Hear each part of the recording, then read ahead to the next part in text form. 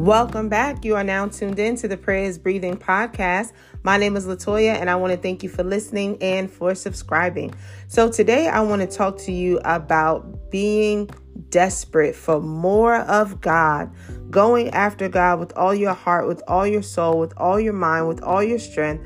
Of course, none of us are perfect, but even in the midst of everything that we're facing, if you invite God, if you allow the Holy Spirit to come into your heart, to renew your mind daily, to really challenge you and take you deeper and for you to go higher. That's what this is all about. We don't want to get stuck or become stagnant when it comes to the things of God, but we can continue to pursue Him because there is always more. I want to talk to you about a passage in the Bible that is one of my favorites in Mark chapter 10, starting with verse 46.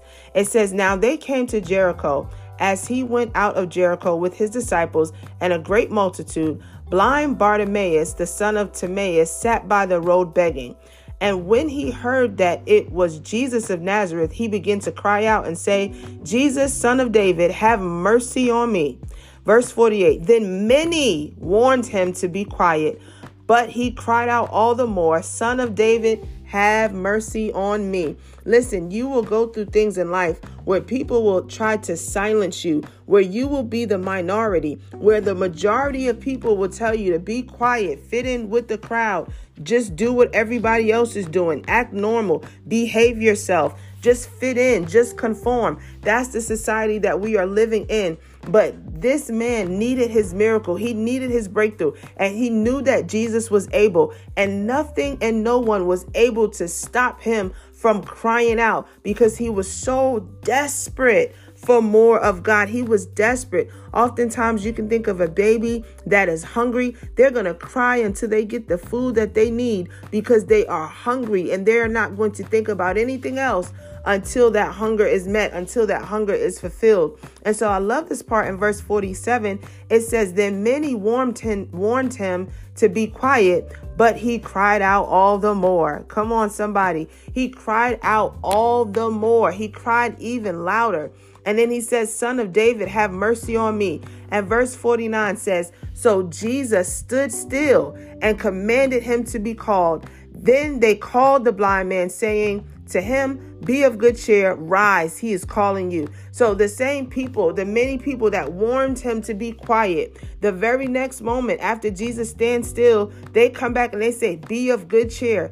Do you know that people will switch up on you? This is why we go after God, because some people, they will change their mind about you, good or bad, right? But this is why our heart and our focus is on God, because when you have such a faith, when you have such a hunger, when you have such a desperation, Jesus will stand still on your behalf. And so Jesus stopped what he was doing. We also see this with the woman with the issue of blood, that she pulled from Jesus, that he was able to stop in his tracks and address the fact that virtue had left from his body.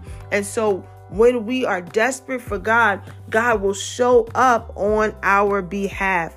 Verse 50 says, "And throwing aside his garment, he rose and came to Jesus."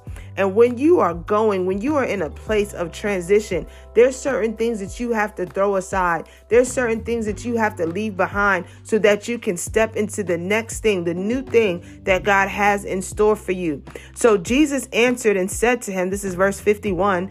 So Jesus answered and said to him, "What do you want me to do for you?" The blind man said to him, "Rabboni, that I may receive my sight." Rabboni, that I may receive my sight. Then Jesus said to him, "Go your way, your faith has made you well." And immediately he received his sight and followed Jesus on the road. Listen, this is so good. How many of us would be so blessed if Jesus answered and said, "What do you want me to do for you?" We would have a whole list of things that we want Jesus to do for us. And I'm here to tell you that according to your faith, if you cry out to God and you're following after him with all your heart and with all your soul and with all your mind, he will answer you. He desires to answer you. And so he says, the blind man said to him, "Rabboni, that I may receive my sight."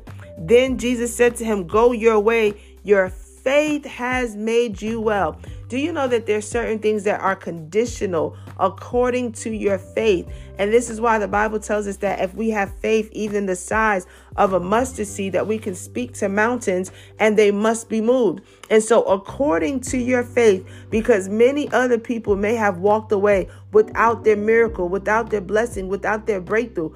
Why? Because of their level of faith. It is according to our faith. But I want to tell you that when you continue to seek after God, when you continue to pursue God, when you continue to go after him, that God, he will show up on your behalf. He will do something supernatural in your life. So whatever you are facing, don't allow yourself to wallow in pity. Don't allow yourself to just sit there and have a pity party and make excuses. This blind man, he could have sat somewhere and just been so down and out that he made excuses, and he maybe could have been to a place where he didn't even want to press after Jesus, but he saw an opportunity. He knew in that moment that Jesus had the ability to heal him, and he did whatever it took. He had to press through whatever crowd, whatever people, whatever naysayers. He had to press through all of them so that he could receive his sight. Why? Because nothing else mattered. And a lot of the people here in this passage that were talking to him and warning him to be quiet, guess what? They were not blind. The Bible makes no reference of these people being blind. And so sometimes when people have not been in your shoes, it's easy for them to judge. It's easy for them to tell you what you should do. It's easy for them to try to silence you, but they don't know what you've been through. They don't know what you're going through. They don't know that your cry, your desperation is personal, and that you have a personal request that you want to make unto the Lord. And so continue to go after God. Continue to pray. Don't give up. Even if things look bad, cry out all the more. Don't allow yourself to be stuck. You have to continue to press and continue to pursue. And I want to share this verse as well. Jeremiah chapter 23, verse 29 says, "Is not my word like a fire, says the Lord, and like a hammer that breaks the rock in pieces?" And so this talks about the consistency and the process and the desperation that as we apply the word of God like a hammer, it's going to break the rock in pieces. And so cry out all the more. Keep at it. Keep going. Keep pursuing. Keep pressing. Keep silencing the voice of the people, because he did not have to listen to them because they were trying to keep him quiet. And I'm sure that he was so glad that he went ahead and cried out to the Lord, because his breakthrough was depending on that moment. So whatever you're facing right now, I just want to say a prayer for you.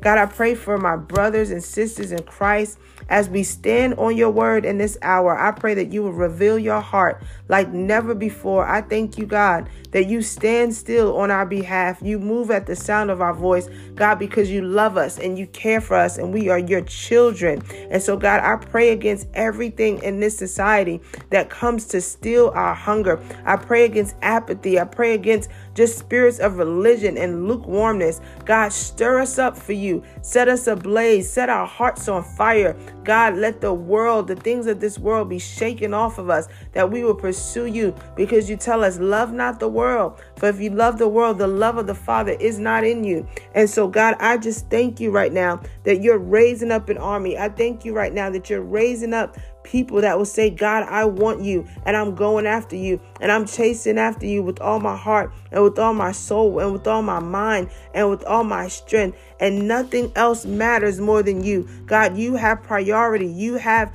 preeminence in all things. And so, Father, I just thank you in advance. I stand in agreement with your word according to your will in each and every person's life that's believing you by faith, oh God, to move on their behalf, that, Lord, you would hear from heaven and answer their prayers. God, I thank you for an open heaven. I thank you for what you're doing in this hour. I thank you, God, that as our hearts are locked in and tuned into you, you would give us the ability to see and to hear and to understand the depths of who you are. So, Father, we love you and we thank you. In Jesus' mighty name we pray. Hallelujah. I want to thank you for listening. I want to remind you that the word of God says, blessed are those that hunger and thirst after righteousness, for they shall be filled. And I pray that you would just receive the joy of your salvation and go into a greater depth and level in God in this hour. God bless you. Thank you for listening. I want to share that we have kicked off our women's Bible study called The Equipping every Monday night at 8 p.m. You can register on Eventbrite at www.equip.eventbrite.com. Again, that's www.equip.eventbrite.com. So make sure you tune in. It is for ladies only right now, but we've been having a very, very powerful time on the topic, the series, The Power of Faith. Also, if you have any prayer requests, feel free to send those prayer requests into prayerisbreathing@gmail.com. All right. God bless you. You can follow us on Facebook or Instagram at Prayer is Breathing. If you need any Christian apparel, you can check out www.awakechristianclothing.com. That's AWAKE Christianclothing.com. God bless you. Walk in victory, stand on the word of God, and be encouraged. See you back here next week.